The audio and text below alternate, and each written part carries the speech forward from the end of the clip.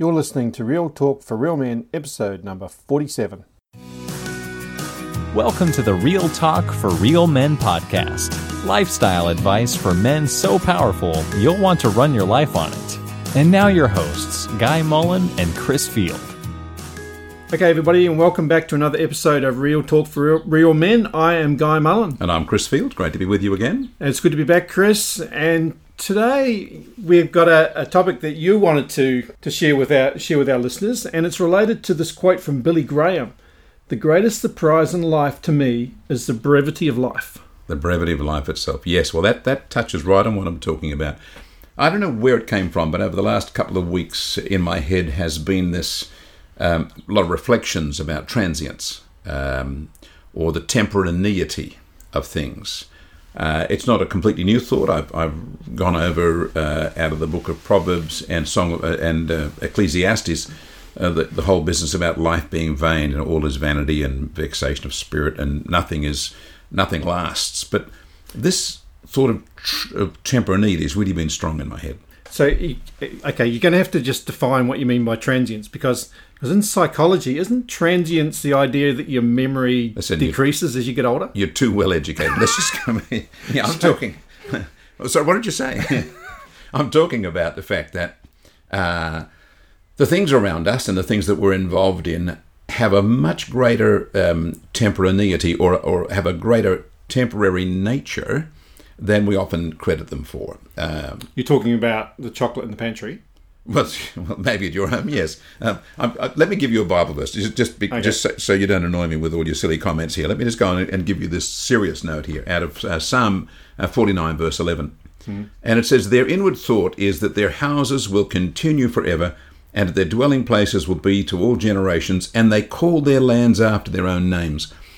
Now, that kind of thinking, that where I am and what I'm doing will have lasting effect, is the very thing that I'm addressing.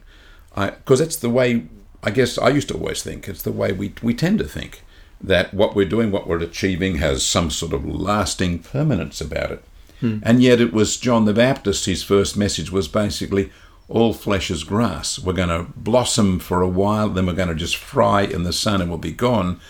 And so there's this clash of the natural human tendency to want things to be permanent and the reality that God has revealed through King Solomon and through others, that life itself is actually much more temporary or involving far more temporary things.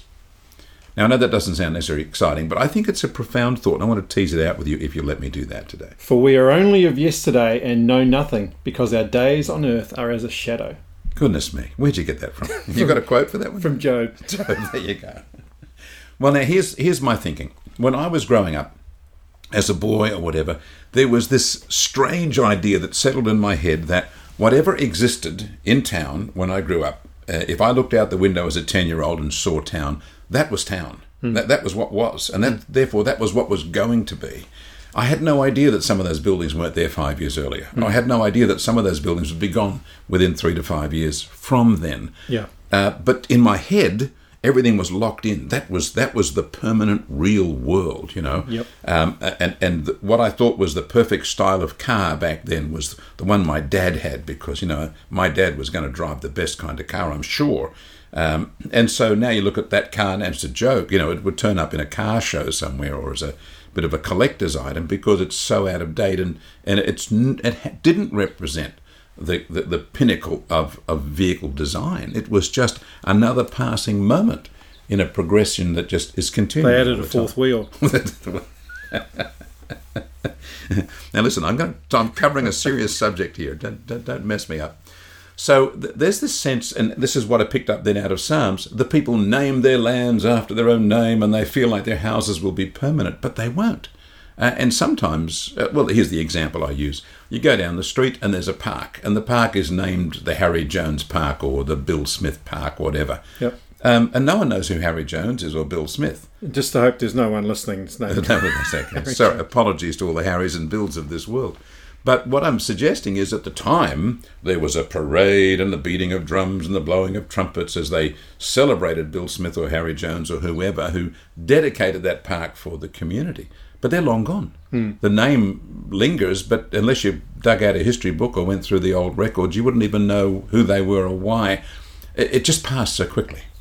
Remember when World War I had been completed, they saw that as the war to end all wars, but it wasn't. So there was a sense of permanence, a sense of we've anchored something down, but that isn't the case. And probably the most frightening example is the one you'd fully understand. That's the whole technology steamroller that just is sweeping through all the time. I still have a 3.5-inch floppy disk. You still have one? And my first computer was an Atari, and I thought back then they were brilliant things. I think my wife's family had a ZX81. A ZX81, whatever that was. Yeah. And so these things that we had back then that we thought were the state of the art are now referred to as the state of the arc. People think... Well, phone power is supposed to double every, I don't know exactly what it is, someone can correct me, every 2 or 3 years. You mean the amount, the power processing power in your phone? Yeah. And they say that the average person walking around with a mobile phone today has far more power in their hand than they had on an entire destroyer in World War II, in terms of computing power and all that capacity. So that trajectory continues to race along, and for whatever reason, we commit ourselves a wrong by wanting to nail it down every step of the way. Our head space tells us we're going to have the house in which we'll live for the rest of our life, but we don't stay in it for the rest of our life. Or this is the car that'll make me happy, but 3 years later, it doesn't suit us anymore. Yeah, we like to anchor ourselves on something which we think is permanent, provides us with some security, some stability, for which we can then think about all the other things we've got to think about. And particularly, yes, I've got that thing off my list now. We've got a place to stay, or I've got a job. Somewhere to live. I've got a job. I've got money coming in. I've got the bills paid. Got a reliable car. Now I can worry about the kids' ballet concert. Something else. Now, where I'm finding this whole thought process is helping me, and therefore I'm sharing it and hoping it'll help other people, is that I realise I can't indulge that feeling of permanence. I do myself wrong if I give into it and feel like, I've arrived. So what's the cost? Oh dear, that's a profound question. I think the cost is... What are the consequences if you... Well, the reality is transience. The reality is that change is happening. It was Alvin Toffler in his book Future Shock decades and decades ago, who said that we are in a world of change. And it's only decades and decades ago to young people.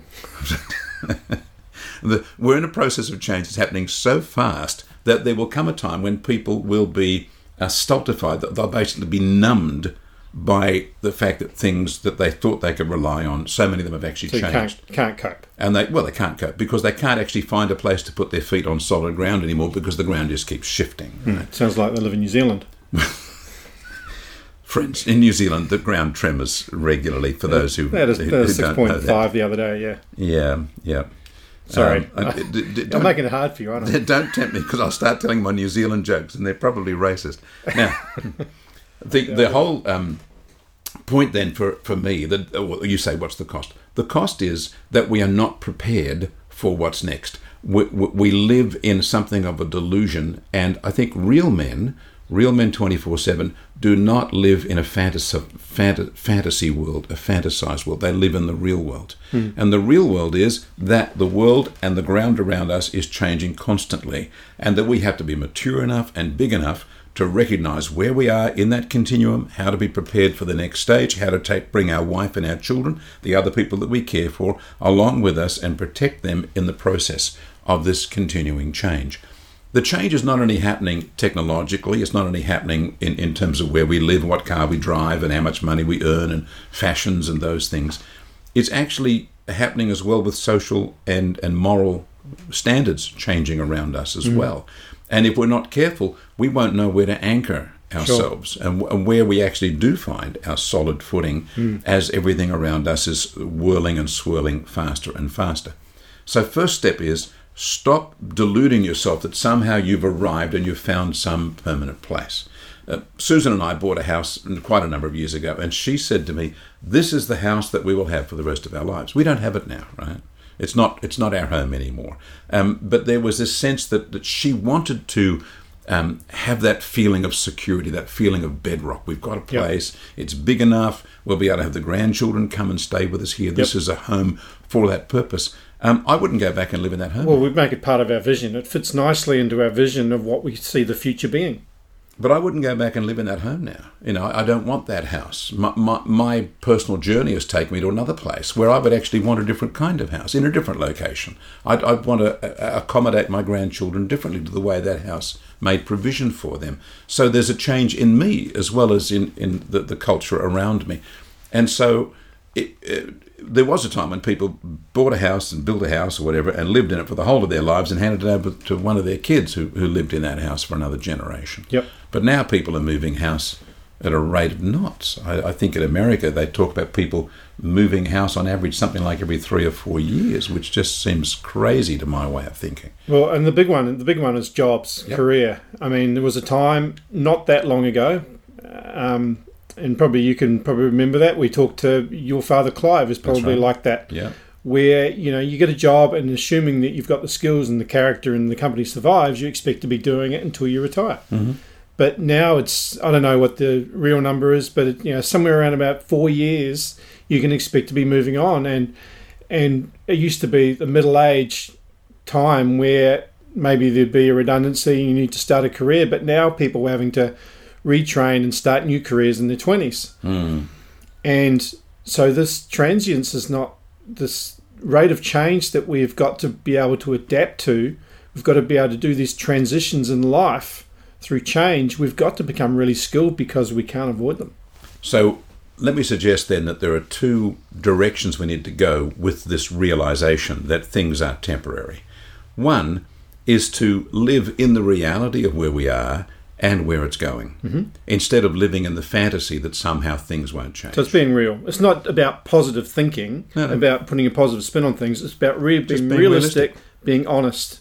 Yeah. When I was a young man, one of my best mates, my brother was his best man at his wedding. He had this fancy little coupe, and it was a 2-seater. Well, it was a 4-seater, but it was a 2-door car. And every time I went in the vehicle, I was always in the back seat. And he flogged the thing. He drove it like a maniac and loved this car. And so as soon as he was ready to upgrade to a new car, he got another bigger 2-door fancy high-speed vehicle just at the time he was getting married. So a year later, they've got a baby, and he's now trying to fold the front seats forward and reach in with a bassinet and try and put it on the back seat of the car to accommodate the baby. And in the end, he was cursing the car, right? But anyone with any brains could have said, if you're getting married and you're planning to have a family, a 2-door car isn't going to work for you. But he was living still in his teenage fantasies of the high speed, spin it out on the corner and drive like a maniac. And he wanted a more powerful, bigger car to continue to do that at the time he was getting married and thinking of starting a family. Yeah. He hadn't prepared himself for this logical change. Yep. There was a logical progression going to take place, but he was living in some kind of sense of permanence about a temporary stage of his life. Now, we can't afford to do that. So, we've got a wife, we've got some young children, and we've got all these little children who do exactly what we want them to do because we're daddy, and they're little children. They know they've got to do what daddy says or what mummy says. But hey, that's a stage. That's a phase of life. Yeah. You will have 15 years later a bunch of those kids who will be saying, why do I have to do it your way? Why? Because they'll be teenagers. They're not going to be saying, oh, yes, Dad, whatever you said, Dad says I've got to go to bed, I've got to go to bed. They're not in that same mode anymore. Your family and your home's not in that mode anymore. How well have you prepared when your children are young for that time when your children are teenagers? Or how well have you prepared when they're teenagers for what role you'll be playing when you're a granddaddy or a father-in-law or to the sons-in-law and daughters-in-law that are coming into the household? These things are only temporary. Yeah. And I began to realize as I looked at it from a real estate investment point of view, right? What's a house? A house is a temporary building. Sure, in England, they've been there for 800 years or whatever, and there are buildings that have lasted for that length of time. But in a place like Australia or America and most countries like that, you'll find that a building will be bulldozed when it's only 40 years old. It's only a temporary dwelling. Yeah. When the people designed it and planned it, there was a sense of permanence about it. But just 4 or 5 decades later, the zoning changes and somebody puts up. People don't want to live in that kind of house anymore. Sure. Every bedroom has to have an ensuite. There are just different concepts about how we want to live. And so now that sense that Granddad built this house and then Dad lived here and I'm going to live in this place, no, people don't want to do that anymore. And you realize, therefore, that all the things we're building around us actually have a sunset clause. They're only just there for a short period of time. I made the comment to somebody recently about their church that was going really, really well. A lot of people coming and big Sunday school and all that was great. I said, do you realize that this will be a phase? And they were offended. They were sort of like, this is revival. This is God moving. This will be that way forever. I said, I can name for you stacks of churches that can go back 50 years and talk about their glory days. It goes through a life cycle. And that glory day may have lasted for 6 years. It may have lasted for 12. You get something happening in your company, in your family, in your church, or in your community that goes really well for 20 years, and that's pretty impressive. To have something go well for 20 solid years without it going off course or waning or tripping over its own shoelaces, that's pretty good. Oh, it's a very important thing to remember in business too. And somebody starts a business, so the visionary, they got the right skill sets to get it off the ground and to get everybody behind it, get motivated, get the investors in, and all goes gangbusters. But so often they're not the right person wants to take it to the next stage of growth through the next stage that follows. If we're not able to adjust, we're not prepared for this. It can be devastating. When you talk about too, we were having a conversation about property, and you realise that there are cycles. There'll be a point where the ideal time to sell a property, and then you wait 3 more years, and it's just the wrong time to sell that property. You sell it, you could really be hurting because you're not going to get good value for something. So these cycles take place, and we are a part of. We live in this transient world, and yet we live unconsciously with a sense of, I have found something permanent. I've found something permanent. A marriage. You find some fine young lady, sweet young kid, and you're in love, and there's a sense of this will never change. But just look around you and tell me how many people have been married for 25 years still have the same giddy feelings they had in the first year of going out together. There is a change that takes place in that relationship, bringing children into the home, financial pressures, just having to put up with each other and see the realities of who we are, and then working out what skill set we have to actually cope with all of that, ourselves and them. All of that causes change. And if we are smart, if we're real men, we'll recognize that. And our objective will be not just to recognize the transience, but to recognize we need a skill set that's transferable to keep moving through each of those changes. So, for instance, character. Okay, so I was going to ask you, so what is that skill set? Well, how do we prepare ourselves to be better managers of change? I think reality, just to keep your eyes open and recognize what's real. Don't live in your own little delusions. That, I think, real men can't do that. But secondly, we've really got to have character. We've got to have godly character, and we may have to get God to help us get that, be supported by godly people who will uphold us in having that our word is our word, that what we've committed to do we will do, that we can see a task through to its end. So the sort of character skills. Obviously, I personally feel like the set of skills people need are communication skills, the ability to actually speak and relate to people that they like and people they don't like, and then in the right contexts to actually be able to be honest and to be able to share your own needs because you want someone to help you, or to be able to share encouragement at a deep level for people who need it. You actually become useful for yourself and for others when you can communicate openly and intelligently, which doesn't mean you tell anybody and everybody exactly what you feel in your gut, because that's inappropriate and people will exploit that. But good communication skills. Obviously, good personal administration. Now, that doesn't come easy for a lot of people, but the ability to actually manage your own affairs. You get a young fellow who can't handle his money, and his wife and family are going to suffer for the whole of their marriage. He's going to suffer for the whole of his life if he can't simply sit down and keep account of what he's got, what he's doing with it, where it's going, and how to make sure he doesn't blow it. So personal management, personal control over your own urges and impulses when it comes to spending and managing yourself. Sets of skills like that. Maybe I could put it this other way. My daughter, I have 7 children, and they're all girls except for 6 of them. So I have one daughter, and she came to me years ago and she said, "Daddy, what do you think I should do to prepare myself for my future, like in terms of courses of study and whatever else? I said, honey, you're going to be married to somebody. That's what you desire. You want to be somebody's wife, which means you're going to need the skill set to be a good mother. That's obvious. But you're also then going to find some young man who you will want to help him fulfill his dreams. He may be a Christian minister, he may be a missionary, he may be doing things in that arena, he may be a business person wanting to do things in an entrepreneurial kind of area, he may be a civic leader wanting to be able to get involved in politics or council or some place where he can make some difference. And he's going to be needing a helper, someone who'll be wind in his sails, who has administrative skills, who can look after accounts, and I listed off all the sort of things that you'd want a really good PA to be able to do. And so she set about attending courses and subscribing to different things. Some of them she didn't like, so that she could actually develop this fairly universal set of skills. The set of skills that can allow her to turn up on a stranger's door and knock on the door and be pleasant and confident and speak to people that she's never met before.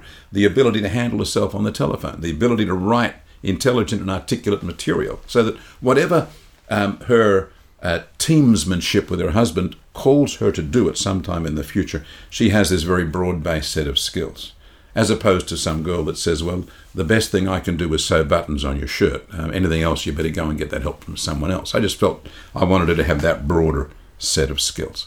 So I would say then to a man who is going to face the future, go into the future with a broader set of skills, the broadest set of character, the broadest set of personal strengths, because you don't know what that future is going to throw you.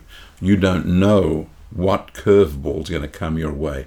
And if you're going to be the panicky type, then you're going to react in a panic. If you're going to be the sulking type, you're going to sulk. If you're going to be the jealous, selfish type, you're going to respond jealously and selfishly. If you're going to be the irresponsible type, you're going to respond irresponsibly. Things are not set in concrete. Things are going to change. You live in a transient world. The permanence that you imagine is not there, even in yourself and in your marriage, in the culture around you. So get ready to be able to manage an ongoing change process.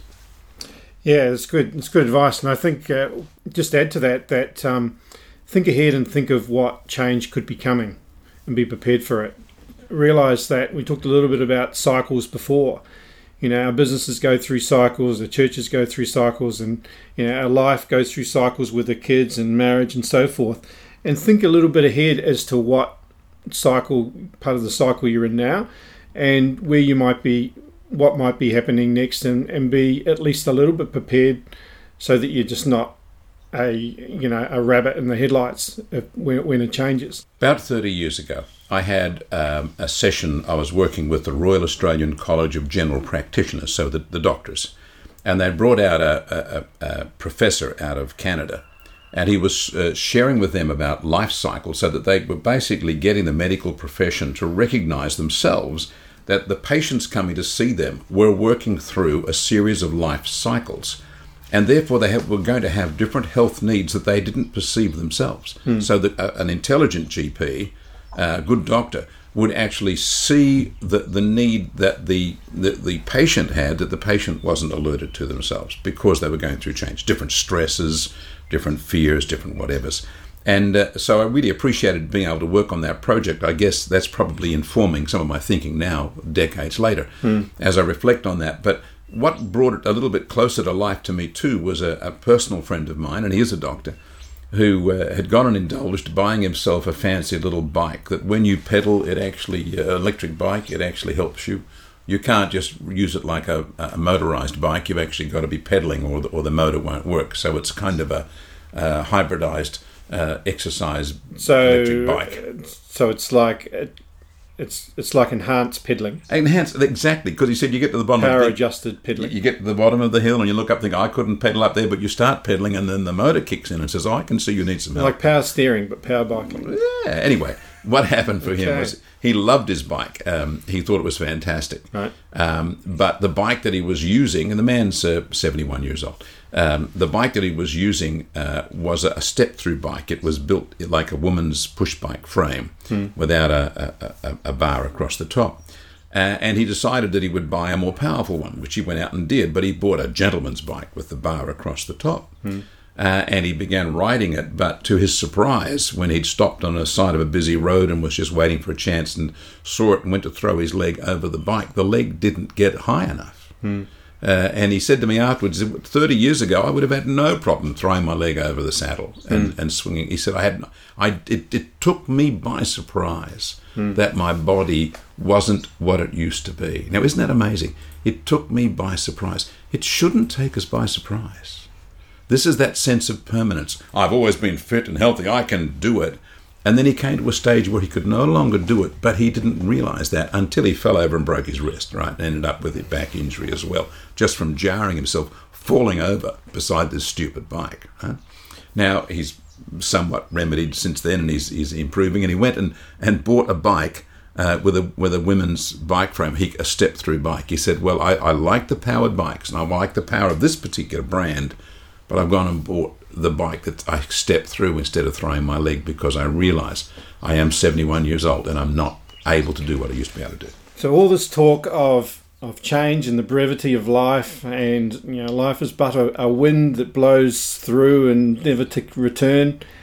It's all a bit demoralising until you think of what actually is permanent. Let those who thoughtfully consider the brevity of life remember the length of eternity. Thomas Ken. And if you think about this too, if we are going to prepare for the temporariness of life, then 70 years and 10 or 90 years or 140 years, whatever we get on the planet, is in itself temporary. And we step out of that into eternity. And so part of our whole life's preparation is, in fact, to be prepared for that wonderful promotion. And look forward to the day when, because of our faith in Christ, we step into God's presence for eternity and enjoy blessings that this world could never comprehend. So there's something that we look forward to. However, whilst we are here, we have to be good stewards of the body, the life, the time that we've been given.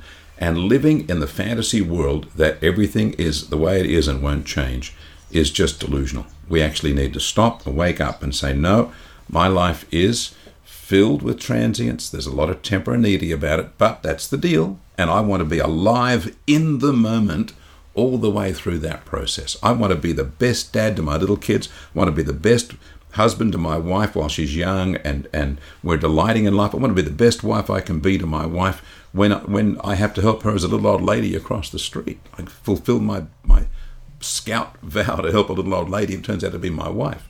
To be in the moment all the way through that process, living in that moment and recognizing it for what it is. Otherwise, I think what we will do, we will, as Alvin Toffler talked about, come into a state of shock. And let me give you an example of that. My parents, when they were elderly, came down to visit us in Melbourne. And in Melbourne, they use trams on rail tracks running through the middle of the street, which we all enjoy here in Melbourne. But having lived in Sydney and other parts of Australia, well, yeah. And you were stuck on the tracks. That is a risk. They'd never encountered it. When they came down to Melbourne and drove on a day where there'd been a light shower of rain, the car kept slipping when they got their tyres onto the metal tracks that were in the middle of the road. And it scared the heck out of them. They were just terrified. They reacted in shock. It was different. It was new. It was not the world that they liked. It's not the world that... And they just simply said, we're not coming to Melbourne again, or at least we're not going to drive in the city ever again. Now, that's a cameo of what we can all do as the world changes around us. We can actually vow ourselves off all sorts of life challenges and crimp our life back, because we can't cope with the difference. We can't cope with the realities that we don't want to face. We want to live in the delusion of what we used to be able to do, the hero in our own imagination, instead of living as a living hero in the now, as we are in the present set of circumstances. I sound like a preacher. Well, you do. Well, I still live in the days when I used to be able to play soccer as a 20-year-old. Still think I can do the same thing. You're delusional, brother. That's right. Earlier in this year, I tried to do something and was flat on my face, and the nose was in the dirt. So yeah, and okay. So just to close off, then, what are 2 or 3 benefits? What are a couple of upsides of living in the moment? I think when we live in the moment, we are actually able to enjoy the life God gave us. We can enjoy the children God gave us, the health, the reality, the personality, our own circumstances that God's given to us. We can enjoy the children, the job, the scenario in which we live for what it is. And I think one of the difficulties that we can face, even in our relationships with others, is if we imagine that our 18-year-old is still a 5-year-old, because in our head we've still sort of stuck in some kind of a time warp. He will resent that, or she will resent that. Yep. But when we live in the moment and we're able to go to our 18-year-old and treat them for where they are at, from where we are at, we build the real life relationship that is in the now. And they feel wonderfully appreciated. They can respect us for being who we are. But if we're always talking about the glory days, when I used to be, then we're living in this fantasy past. They can't relate to that because they know that's not where we are now. And they'll feel the loss, and we may or may not realize it, but we will lose the relationship that could be there. Living in the now, in every one of our moments around us, work, religion, faith, husband, wife, with our children, with our community, with our extended family, with our culture and society, living in the now allows us to be who we are to confront this reality. But if we still are stuck in where we pitched ourselves 5 years ago or 25 years ago, then we're not really in the present. We're actually living in la-la land without realizing it. And so one of the real benefits is we actually get to harvest and enjoy this life for what it is right now. And we're able to see the opportunities. If we're living in the past, we're not going to see the opportunities that present themselves now. Yep. We're not going to have the growth to be able to adapt and be able to seize the day now. And any entrepreneur that goes out to try and build a business on the concepts that were operating 10 years ago will fail. Yeah, I might go out and build a smaller floppy disk. Well, there you go. Yeah. It's not going to work. You have to recognize, not just recognize where you are, but even where that. If you want to be an entrepreneur, where's the trajectory going? What are people going to do? One of my sons became really expert at building databases, and one day I was having a conversation with him. He said, "Dad, people in the end aren't even going to buy databases. They're just simply going to hire them, use them online." And I thought, that's a pox upon such an idea, but that's what people do now. Most of the software people use is used remotely through on the cloud, and so a lot of stuff that we used to buy and jealously put on our hard drive, we don't do that anymore. There's just a complete change of dynamic. And so what's going to be in 10 years from now, or 15 or 20? If you're an entrepreneur, you've got to be on that wave, on that curve, not living where things were before. Yeah, and if you've got some ideas, let us know so we can invest in them before. So, well, Chris, this has been fun. Thanks for it's been a bit philosophical. So it's been a bit philosophical. It's been difficult because you wanted to keep interrupting me as well. But I hope you can take some concrete things out of this and think about what are the things in your life which you have anchored to, which aren't really permanent at all, and what potential damage can that do if you keep that mindset. And get into the now, guys. Look, if you're fat, bald and ugly, then just stop pretending that you're an 18-year-old's football hero. And just enjoy being fat, boring. You're not bald yet. Not bald yet. I'm grey. Okay. Just enjoy being who you are. God made you who you are. Just stop. You don't need to live in a fantasy. You can enjoy being who you are. And that the people around you, your children, your spouse, your extended family, your work associates, they're wanting to connect with you as a real person. So there's no harm. There's no danger in being real. Hey, if you live in a fantasy land, they're not fooled. They can see you for who you are. So why live in a delusion? Just enjoy being who you are. Connect with the people around you. Connect with the world in which you live for what it is, and find God's grace and blessing and calling for you in this moment, and be blessed in it. Right. Well, I think you've had the final word, Chris. So thanks for listening, everybody. Thanks for sharing that. Don't forget, come over and find the notes on realmen247.org. Tell your friends, subscribe, and we'll see you next time. Bye for now. Bye-bye. Thanks for listening to the Real Talk for Real Men podcast at www.realmen247.org.